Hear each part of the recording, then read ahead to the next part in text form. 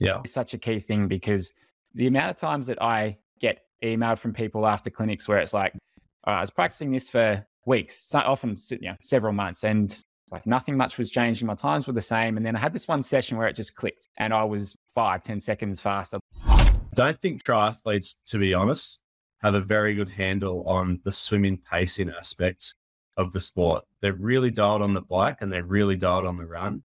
But in terms of pacing, I feel like they're kind of just having a swim before the race starts sometimes. Welcome to the Effortless Swimming Podcast, the show that helps swimmers and triathletes love the water, become a better swimmer, and live a better life. Here's your host, Brenton Ford. Hello and welcome to this week's episode of the Effortless Swimming Podcast. My guest today is Clayton Fettell. He raced at a professional level in triathlon for 15 years and he's currently a full-time triathlon coach with Koa Sports. Clayton and I go back about 10 years. He actually featured in our first Art of Triathlon swimming course. So I knew Clayton as a very good swimmer. He was typically in the front pack and has always been very strong with his swim. So he featured as one of the athletes in our Art of Triathlon swimming course. And on this episode, I asked Clayton what are some of the key lessons that he learned racing at a pro level that he finds himself passing on to the athletes that he coaches. We also talk about the traits or habits that he sees in those athletes that do improve with their speed and their technique. How hard should you go in a half or full distance Ironman? And what are some of his favorite training sets, his go-to favorite sets that he finds himself programming for the athletes that he works with? So let's jump into the episode with Clayton Fettell. All right, Clayton, welcome to the podcast. Thank you, mate. I'm actually very excited to be here, maybe a little bit nervous. I did forget my computer this morning for everyone at home because I put a bit of pressure on myself to perform for you today, mate. Oh, well, it's nice that you come ready to go. And there's a few nerves there. If you're listening to this podcast, that we met through a mutual friend, and you're actually in one of the first courses that I recorded, the Art of Triathlon swimming. So it was you and another professional triathlete, Annabelle Luxford, featured in this course. And we ended up using the footage of you swimming in our clinics for probably 6 or 7 years. So you're our example swimmer because you've got a great stroke. I don't know if you still do. I'm sure you still do. But yeah, we used the footage of you swimming for many, many years just before we replaced you with an Olympian. But you weren't far off it. Is that right? Who was the Olympian? Kia Melgerton. She trains up under Dean Boxall up in Brisbane. Yeah, in hindsight, I should have probably asked for a royalty, not the $14 that you paid me.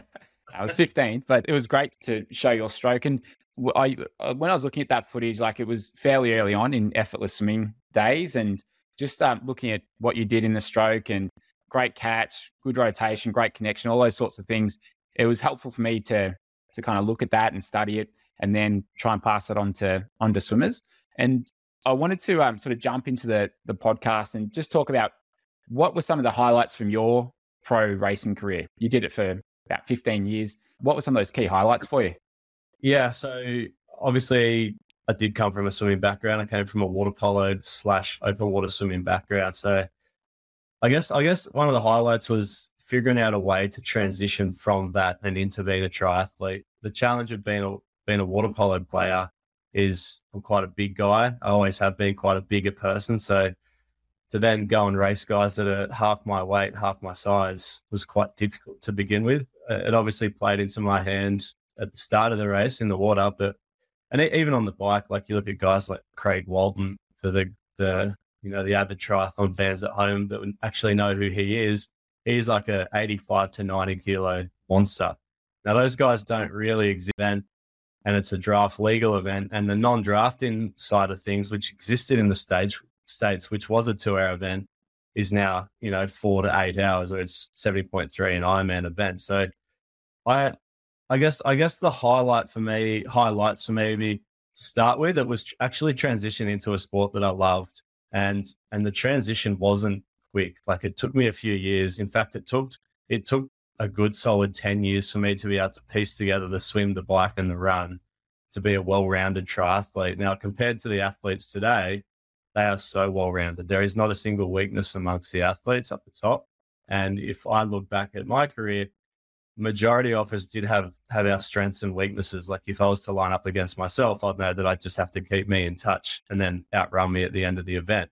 And the same can be said about the runners. Whereas now, there is no weakness because these guys that we race against, they've literally come from triathlon from the age of 5 and 6 years old, and they've done no other sport leading into their professional career.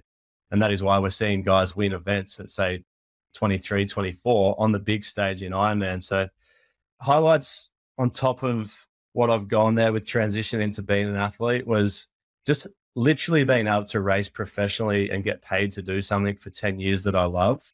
And the same can be said about my coaching now. Like the transition out of racing pro into coaching, I found quite hard.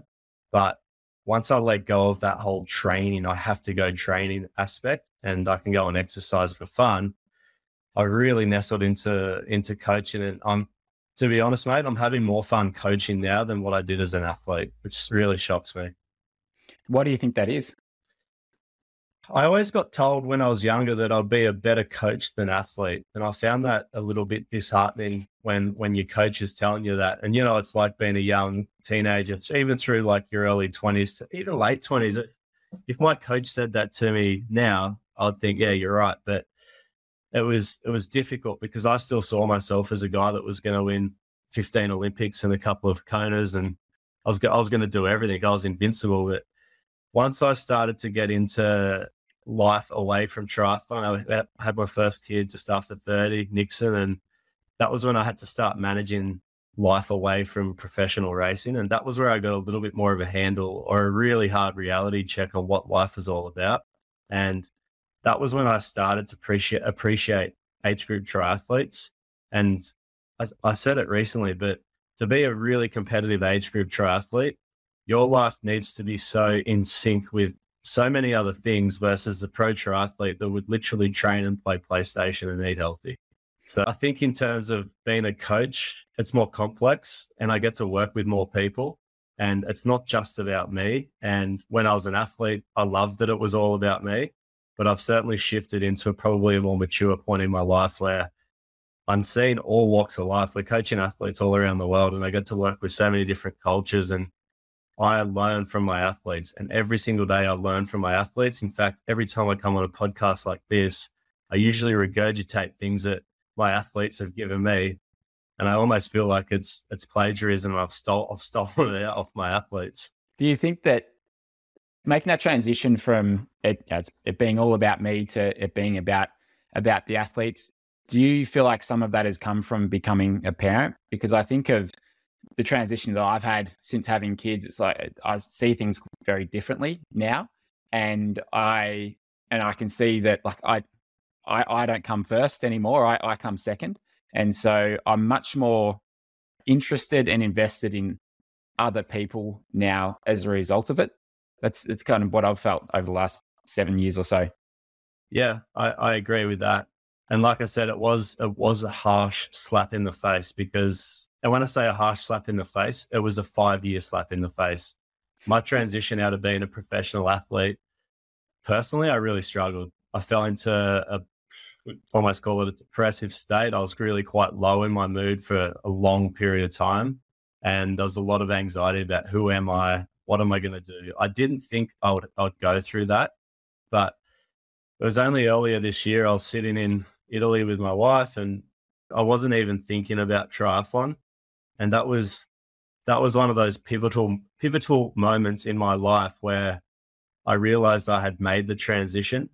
It was nice because I'd been basically trying to go against the grain for the 5 years prior to that. And it was like, okay, I've let go of that now, moving into the next chapter. And since I've accepted that I'm not a professional triathlete, my coaching has begun to flourish. My performance as a coach is much, much better. I'm much more present with my athletes. But more importantly, as a husband and a dad, I'm actually there for my kids. Whereas the last 5 years, if I was a fly on the wall, I'd hate to see how I was performing at home. Is that something that you felt at the time? Like you knew deep down, like, okay, I feel like I could be much better at home, or is that something that you've just realized in the last 12 months?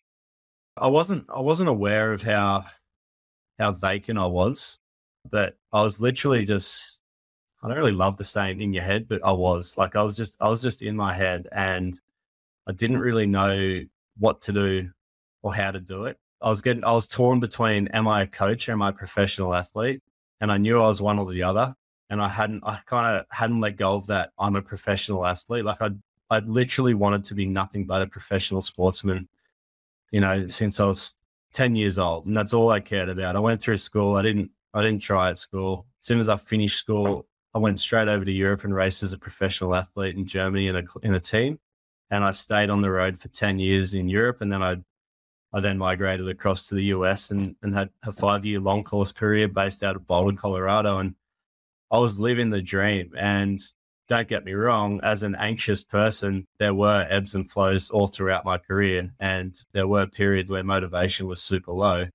But the transition as an anxious guy is hard. And that was the first major transition I've had to make in my life. And in terms of life transitions now, it's something I'm interested in, and it's something that it's hard. It's funny because I'm actually grateful I went through it, because I can see it in my own athletes. And it's I look back on my career and all the bad periods I had in my career, like, I only had like 5, 6 major wins, but I'd go and race 30, 40 times a year. So you get really good at losing.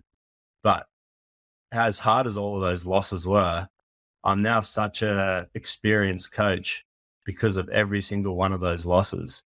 And I see an athlete now, like an up and coming pro. I work with a few up and coming pros, and they have a bad race. And I have to remember that I was like that once.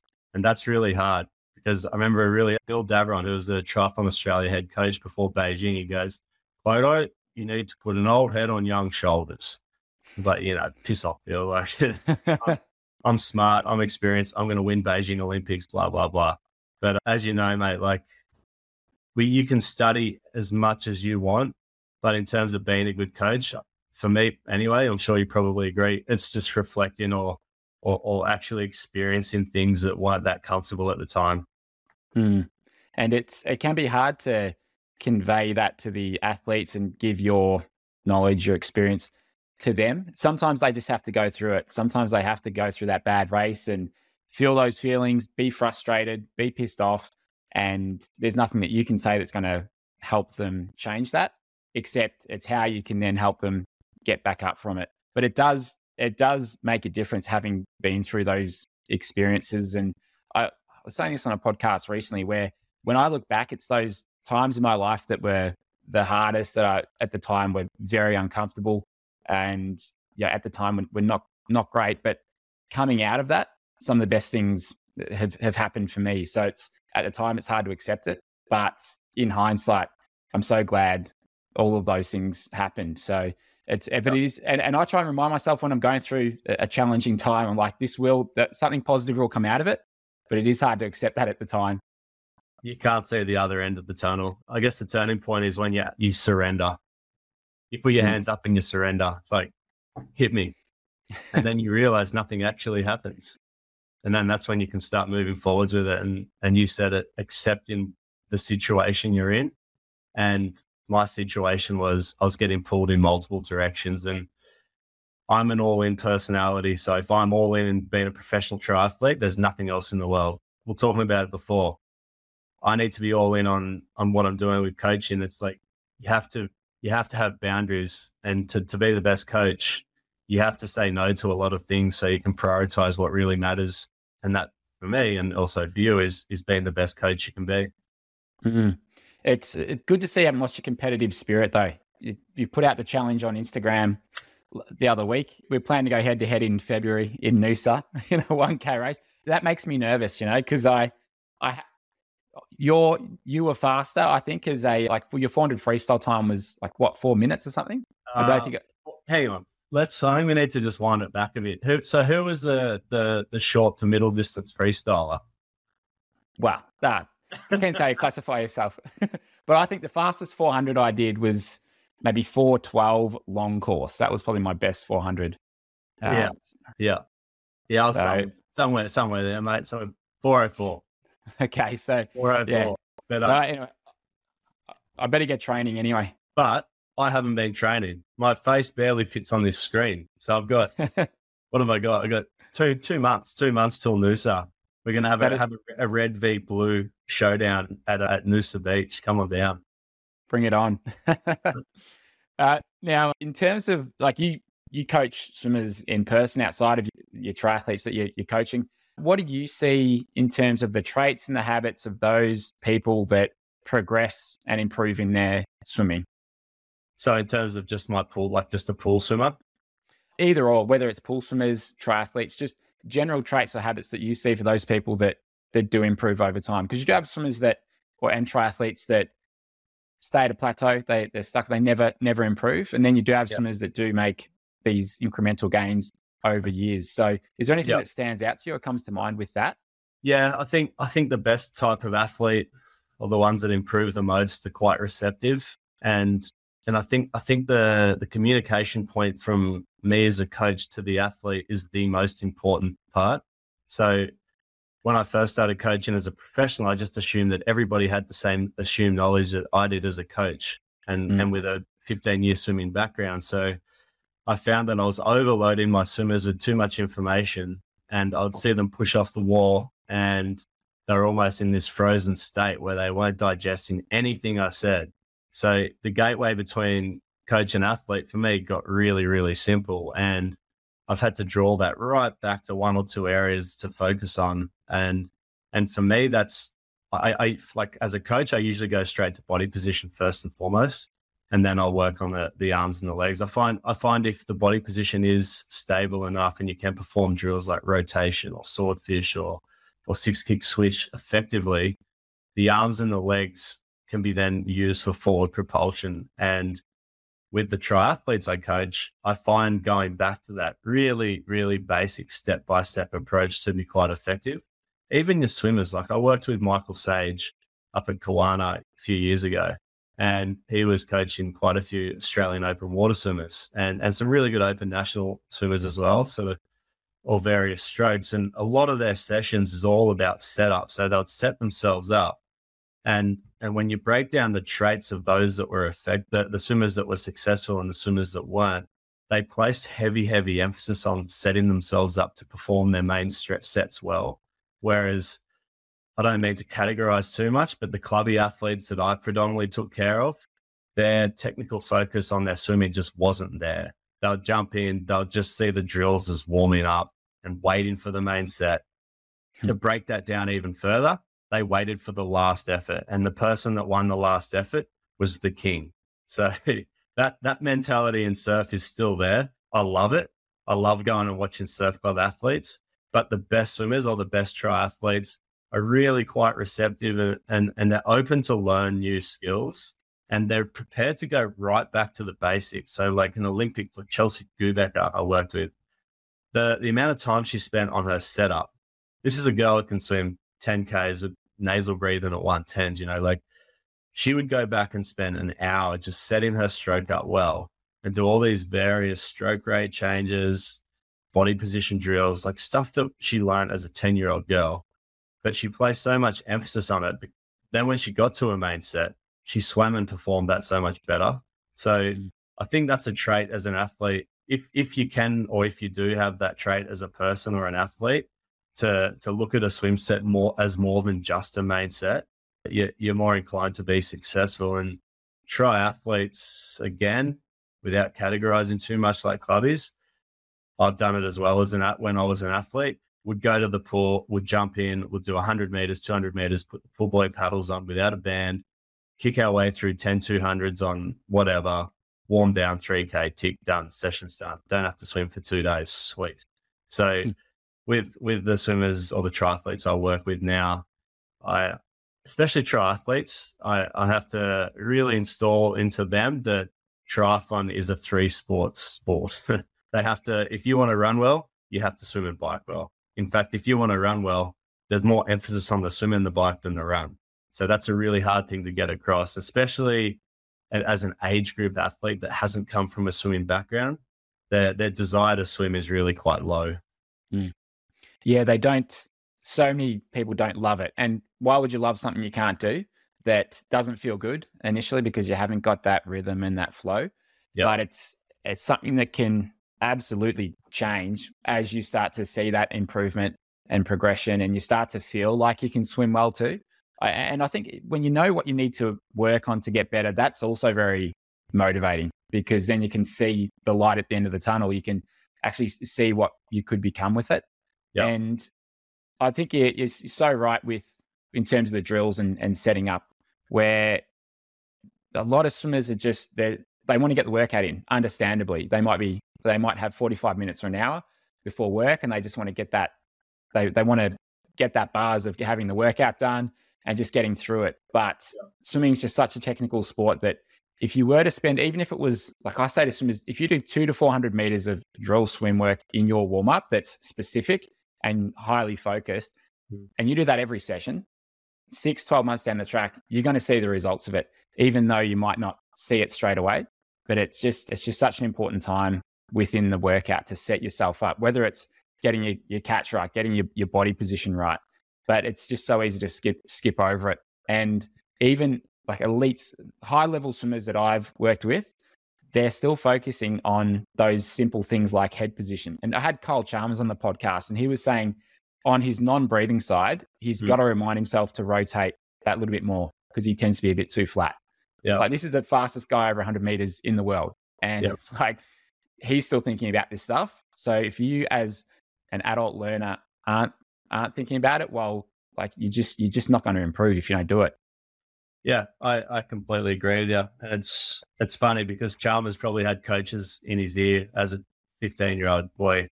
Carl, you're flat. Carl, you're flat. Carl, you're flat. And you're probably the same, mate. Like I can rattle off 5 different coaches I've worked with that have told me different things along the way. Like Dennis Cottrell, he's like, Clayton, there's no continuity. And it took me probably a year to figure out what that word actually meant when I finally Googled it. But JR used to just summon JR a little bit with Nick Sloman in Noosa. And, you know, JR used to just do these signals with his hands. I'm like, what does that mean? And you do these kicking things. I'm like, yeah, I get it. I've got to kick. But you do these hands, kick. And I'd come in, he's like, Clayton, don't waste your kick. You're wasting your kick, sir.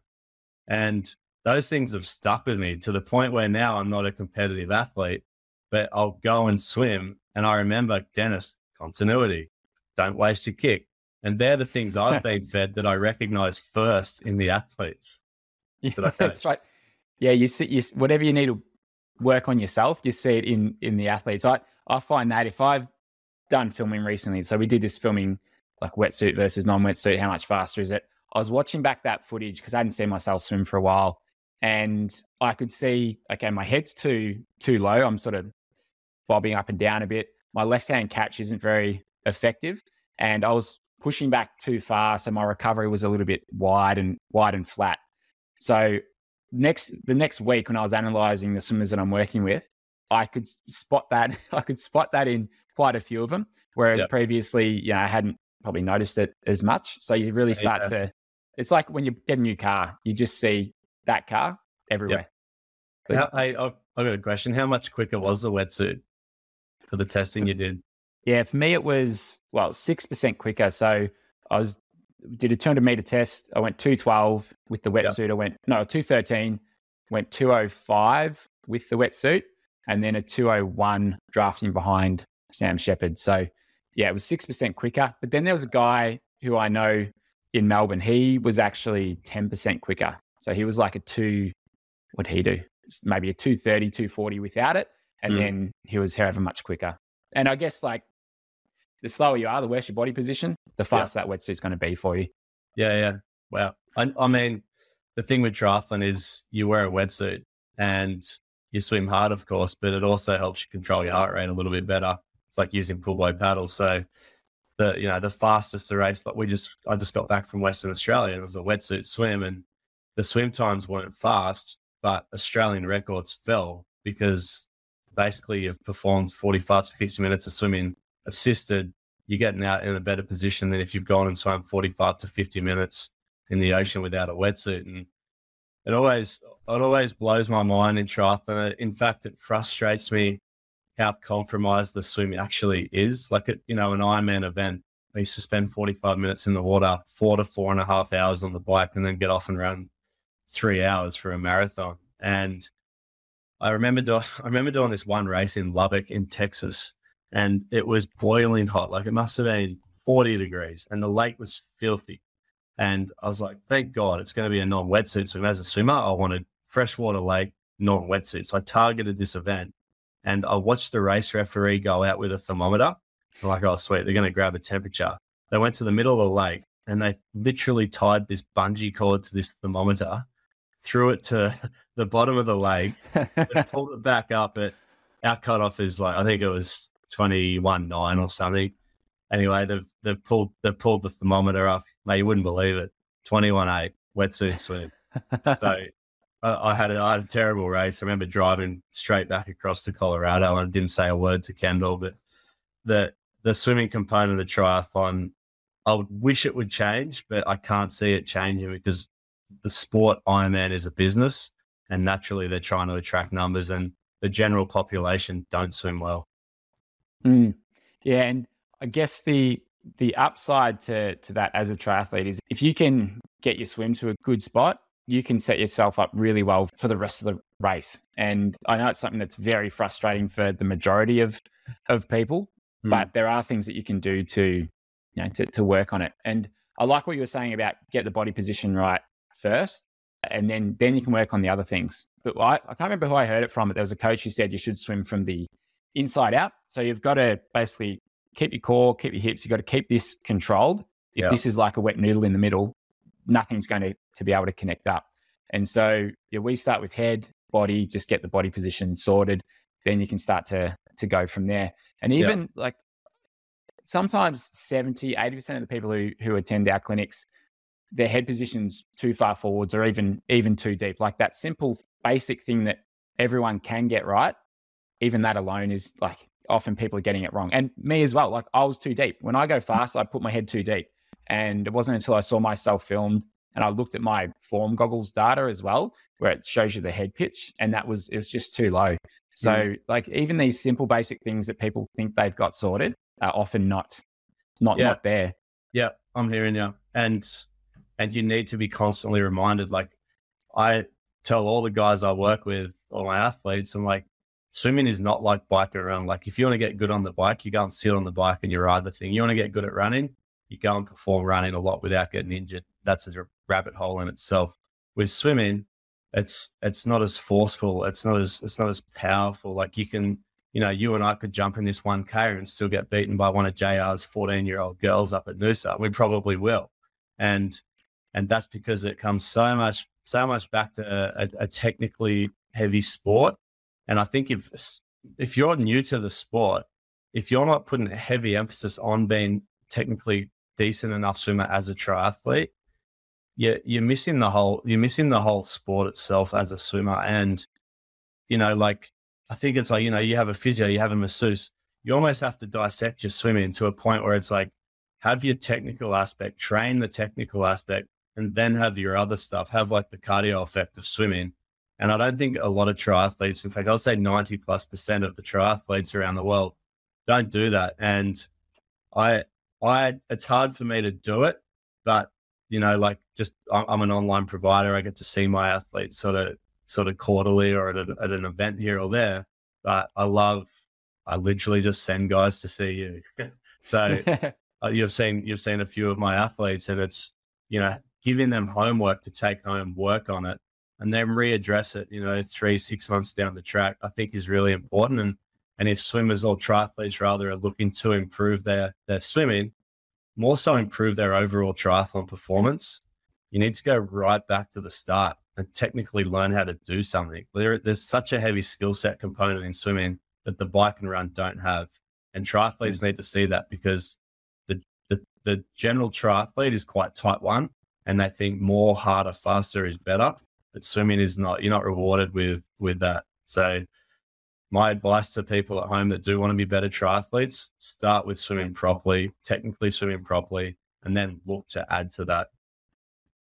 Yeah, I completely agree. And there's obviously there's the fitness element to it. If you're brand new to it, it takes a little bit to get the muscularly and cardio wise as well, just to get the reps in so that you're not completely gassed. Of course, there's that element to it, but as you said, it's such a technical thing that just focus on that first. And if you can persist with your focus for several months and not be worried about seeing the results of that focus for several months. Yeah. That is such a key thing, because the amount of times that I get emailed from people after clinics where it's like, I was practicing this for weeks, so often several months, and like nothing much was changing. My times were the same. And then I had this one session where it just clicked and I was 5-10 seconds faster. Like it happens all the time, where you feel like all this work you're putting in, all this attention that you're giving to your stroke isn't paying off straight away.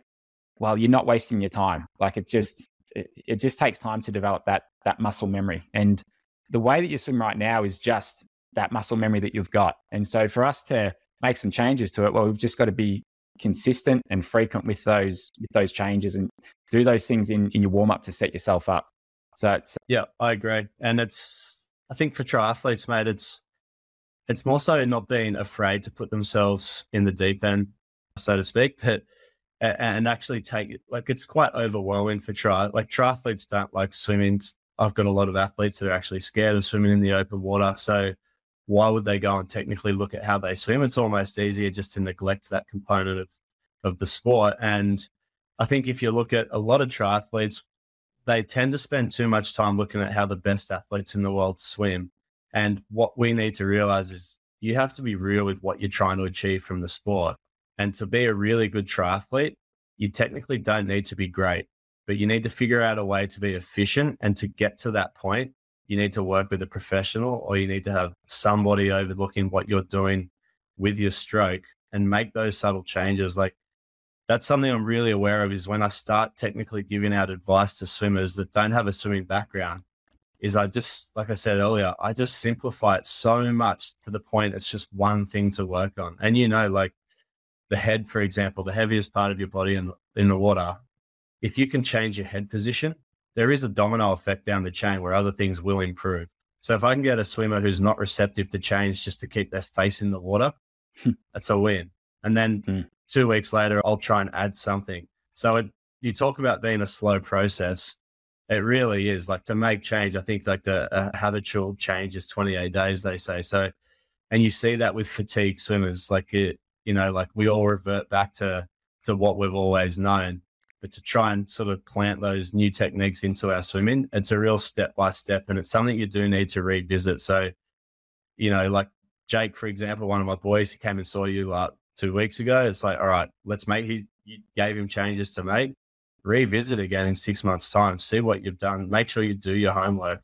If you're going to spend the money and take the time out of your life to make those changes, I think it needs to be sort of a consistent part of what you're trying to achieve as an athlete. Before we dive into the rest of today's podcast episode, this episode is proudly brought to you by Form Smart Swim Goggles. They've been a long-time sponsor of the podcast, and they are my go-to goggles when it comes to tracking my training sessions and being able to see what's happening in real time through the goggles. And we know swimming is a highly technical sport, but without the guidance of a coach on deck, identifying and addressing technique flaws can be a challenge. They've recently added a new feature to the goggles, Head Coach. And this addresses that problem head on. It gives swimmers improved access to their technique awareness, focus skill development, and in-app education and analysis. Head Coach provides real-time visual coaching via the Form Smart Swim Goggles augmented reality display. During and after a swim, Head Coach provides swimmers with technique feedback using 2 types of metrics, Form Score and Head Coach Skills. Form Score is a measurement of overall swim efficiency ranging from 0 to 100, defined by your pace and your stroke length. Head Coach Skills encompasses 5 key areas that will help you identify where to focus on improving with your efficiency: head roll, head pitch, set pacing, interval pacing, and breathing time to neutral. And after completing a session, you can check back in on the Form app to track your progress. And Head Coach provides swimmers from beginner to expert with an unprecedented level of data-driven guidance and understanding, enabling you to boost your performance and your speed. Get your pair of Form Smart Swim Goggles today. Click the link in our podcast description or use the code EFFORTLESS on checkout to get 15% off your Form Smart Swim Goggles. Yeah, absolutely. And what I recommend for people who come along to our clinics is if you can get Effortless 10 on checkout to get 10% off for Form Smart Swim Goggles. Yeah, absolutely. And what I recommend for people who come along to our clinics is if you can get another video in 3 months' time, 4 months' time, that's a good amount of time. Or even like everyone's got a phone, and there's a good chance a friend or a colleague could just film you at the pool just to check in on how those things are going, because there is a big disconnect from what we think we're doing to what we're actually doing. And the video doesn't lie. And when I saw that footage of me 2 weeks ago, I'm like, all right, like this is, and I compared it to Sam Shepard, who I was drafting off, and he just missed out on the Olympic team in the 10 or 25K event. Like very, very good swimmer. And I could see just how much more water he was holding on his left-hand side. And here I am thinking like, I'm actually doing pretty well with it, but there was a big gap there. And so I think you need that visual feedback to really take it on board, and then to understand what you need to change. It's quite difficult to change otherwise. You can still do it. Like, you know, I have people who might just follow along with like our 8-week course and they'll improve. People can absolutely do it, but there's nothing better than just seeing yourself swim. And I'd say in most cases, there's no excuse to not getting footage. I know some pools are very strict about it, but sometimes you can just be sneaky and get some footage, and, you know, find a way to do it. I always ask my athletes to send footage, and we've got athletes all around the world, and some of the footage is always pretty fun to watch. There's some shocking footage. I've got footage of fingers all over the phone. But yeah, see, and again, like you said, people have never seen themselves swim. I ask them, can you please film, just do 50 meters easy than whatever they're training for, do 50 meters of that perceived effort. And I'll get a long message from them saying, I can actually see what I'm doing wrong already before I even propose anything. So then it makes my job easier. I come back and say, well, as you can see, your head position isn't right. And coming back to head position, the most basic thing as a triathlete, it's so easy to look for a can and then not plant your head back flat into the water. I see a lot of athletes, me included. I'll just, you know, skin my eyes under the water and let my legs drag. So just a simple cue: reset, look, sight, reset, look, reset. And Bustleton on the weekend, it was a really good swim course because we've got to remember which way the wind goes onshore over there. We had a westerly onshore wind at Busso, and we had to swim. The athletes had to swim into the chop and then turn around and swim with the chop behind them. So it was almost like a downwinder. And the 3 days leading in, we didn't do much training other than technically learning how to swim, teach my athletes how to swim into the chop. And for me to teach that, I had to go out and practice it and remember what works best, because I've swum behind guys like Kai Hurst and just watch them plow through chops like they're in the pool. And that's, again, coming back to learning experiences. I learned how to swim in the chop by that guy destroying me at a Byron Bay swim 15 years ago. I was like, wow, his face is so deep in the water. His stroke rate's completely changed into the chop. And then I remember cutting back, where we had to cut back from out wide, and then we had the chop behind us. And the way that he kind of zigzagged through the ocean and chased runners, that was something I learned. And then I've taken that forward, and now I'm teaching my athletes how to do it. So it's amazing how your curriculum is pieced together. But yeah, having the opportunity to sit behind someone like Kai and seeing somebody like that in their natural habitat was pretty cool. It's such an amazing skill to see in practice. Like watching Sam Shepard when he raced pier to pub against Mac Horton, so Olympic gold medalist in the 400 free.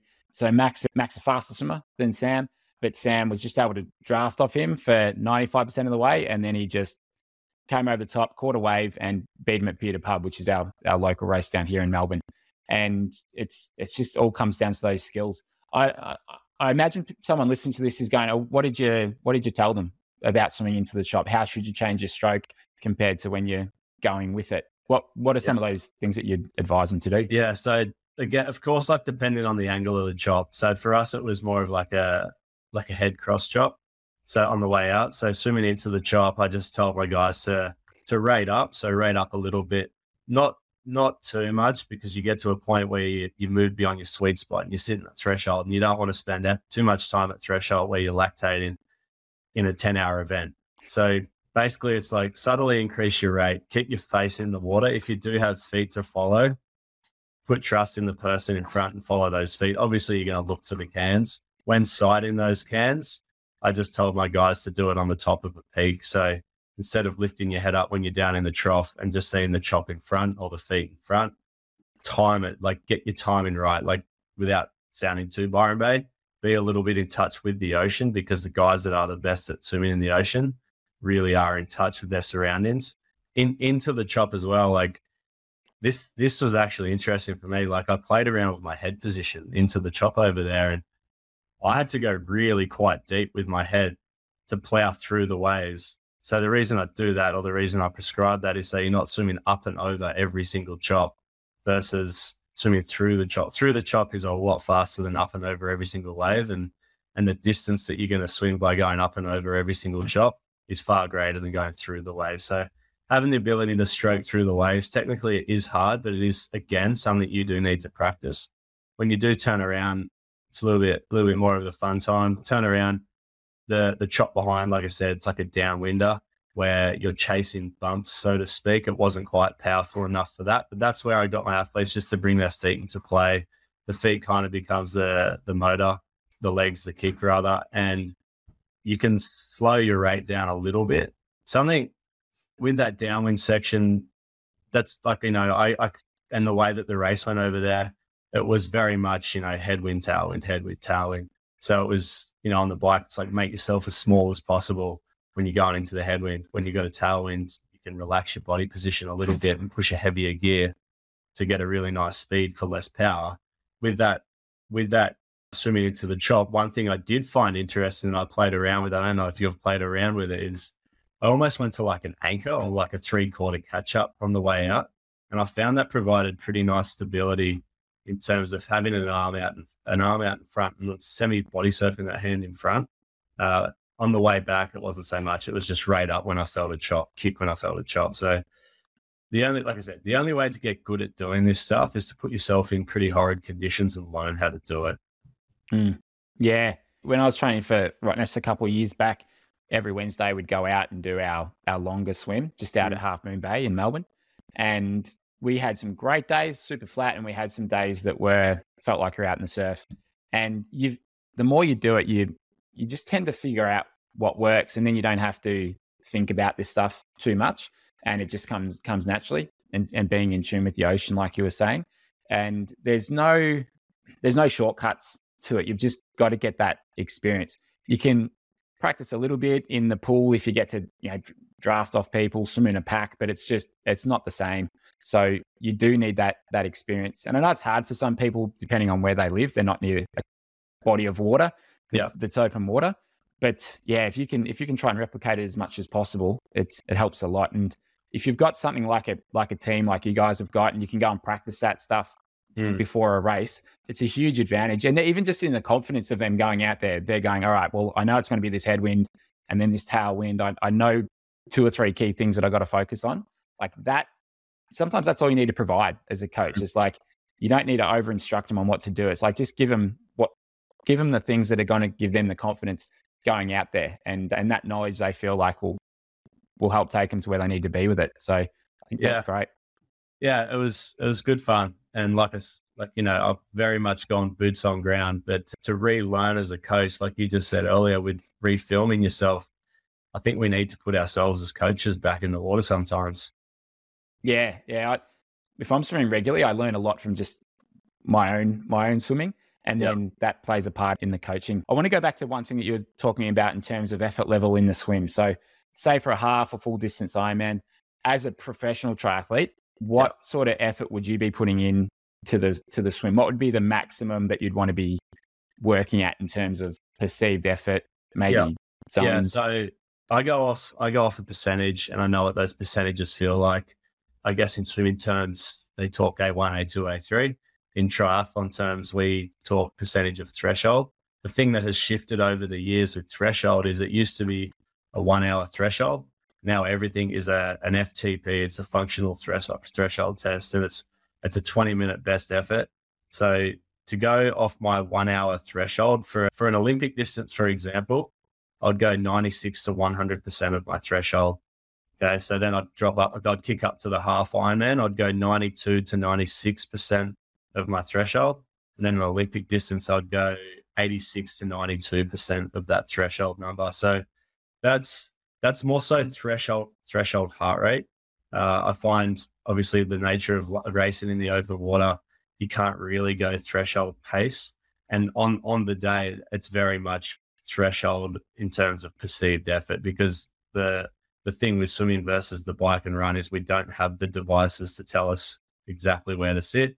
You can have your heart rate strap. I do find that you're not really going to be in a position to be looking at your heart rate in the water. So I know what that feels like in terms of sweet spot in it. My athletes, they should as well. In terms of setting yourself up and getting a really good gauge of what percentage you're swimming at, something Seiji used to do is, I spoke about technically setting yourself up, but then you'd set your paces up. So every single set, 3 100s, percent A1, A2, A3.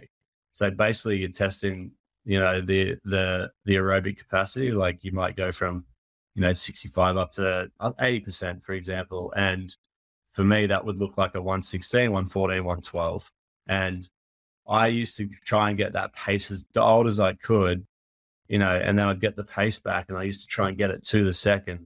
And, it's like you come from a swimming background, you can almost get your stroke rate and the time without anyone even telling you. You know what it feels like.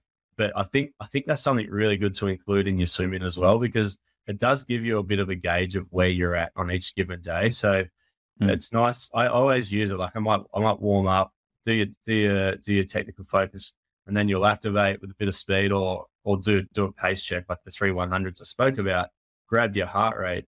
If there is that heart rate suppression, it's like, okay, I'm carrying a little bit of fatigue today. Or if there is that, elevated heart rate for what your normal 112 is, it's like, okay, I'm maybe carrying a bit of sickness. To the extent where that may even, if it's out of proportion, like 10 beats away from where you normally sit, that may even dictate what your set looks like. So something I'm trying to train into my triathletes is that don't have that background as a swimmer. We spent 15 years as swimmers, mate. Like we looked at a pace clock almost every single 50, 100, 150, 200. We had someone telling us our rates. So we were educated from such a young age of what it feels like to swim a 115, to the point where I'm sure you'll probably agree. I used to dictate it just by, a 2 beat, 4 beat, 6 beat kick. And that's one of the biggest changes I've seen in swimming at a top level is the whole 2, 4, 6 beat kick doesn't really exist anymore. And when I get in the pool and start doing a 2 beat kick, I feel really quite old. And I see the younger guys looking at me like, oh, look, he's one of those old guys that does the 2 beat kicks. Just like the way I used to watch the old guys pull their togs up really high with no goggles, do one of those belly flop dives. Remember those? See the belly flop dive. So yeah, in terms of, getting back to the pacing of your swim, you do want to have a little bit of an idea of perceived effort, because the other two disciplines in triathlon, like the bike very much goes off power and heart rate, and the run almost goes solely off pace. I do suggest heart rate though on those other two disciplines, because on the bike, for example, 200 watts in Melbourne isn't the same heart rate, isn't the same heart rate for 200 watts in, say, Cairns, where the humidity is super high. So you see that a lot where guys will come out of Melbourne, they'll go and race Ironman Cairns, and they're like, oh, I don't know what happened. I averaged 200 watts. Like, yeah, your heart rate was 40 beats higher in Cairns and you did no heat adaptation work. Same we said, you've swum in soup up at Port Douglas. They make you wear a wetsuit because they're worried about the Irrigantes or, being stung by or beaten by a crocodile, whatever. So, you have to train for what you're, you have to target specific events and train specifically for what you're trying to achieve. And I don't think triathletes, to be honest, have a very good handle on the swimming pacing aspects of the sport. They're really dialed on the bike and they're really dialed on the run. But in terms of pacing, I feel like they're kind of just having a swim before the race starts sometimes. Yeah, that's another difference with swimming is that, like, the perceived effort is such a big one because you don't have that feedback in a race. And if you can start to become really in tune with how you're feeling, then it's going to help you long term. So like I recommend to people at least like once a week, do a swim without your Garmin, without your form goggles. Like just do something where you have to use the pace clock on the wall and just go by feel. And you'll probably become much more aware of what's happening and how you're feeling, and you'll become in tune with it there. I mean, I feel like I would rarely ever swim with a Garmin. I'd use my form goggles in a couple of sessions because just for the pace feedback. But if I do use a Garmin, I just feel distracted from everything, and I find I don't swim as well. So I think it's good just to get rid of some of the tech and just do some swims without it. Yeah, I mean, it probably makes us feel old.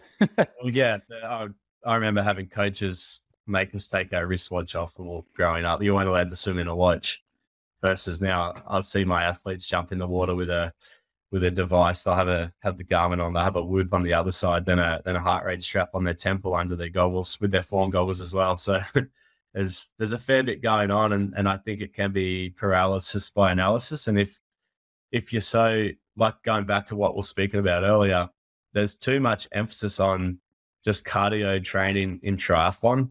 And with the swimming component, you need to dissect that further and put more emphasis on just technically performing the sport well. And no device is going to help you to do that. I think a form goggle is really great where you can get your immediate feedback in terms of a stroke rate or a lap time if you are to go to the pool on your own. That's beneficial. But if you're trying to perform drills prescribed by a professional, do you need to know what your heart rate is? Definitely not. Do you need all these things on your wrist? Definitely not. In fact, I'd say get rid of them. Get back to the roots, get back to the real basics of the sport, because there's 5, 6, 7-year-old kids learning without heart rate straps and without music in their ears. It's like we live in this world where we're just flooded with information, too much information. And to get good at something, you need to simplify. And Grant Giles is my old coach. He, and being the anxious guy that I am and I was as an athlete, he used to send me up to, high altitude places where I couldn't take a phone for weeks and months. And he's like, don't get on your phone, don't get on Twitter. And I'm like, all right. So I remember going up to Threadboat one year.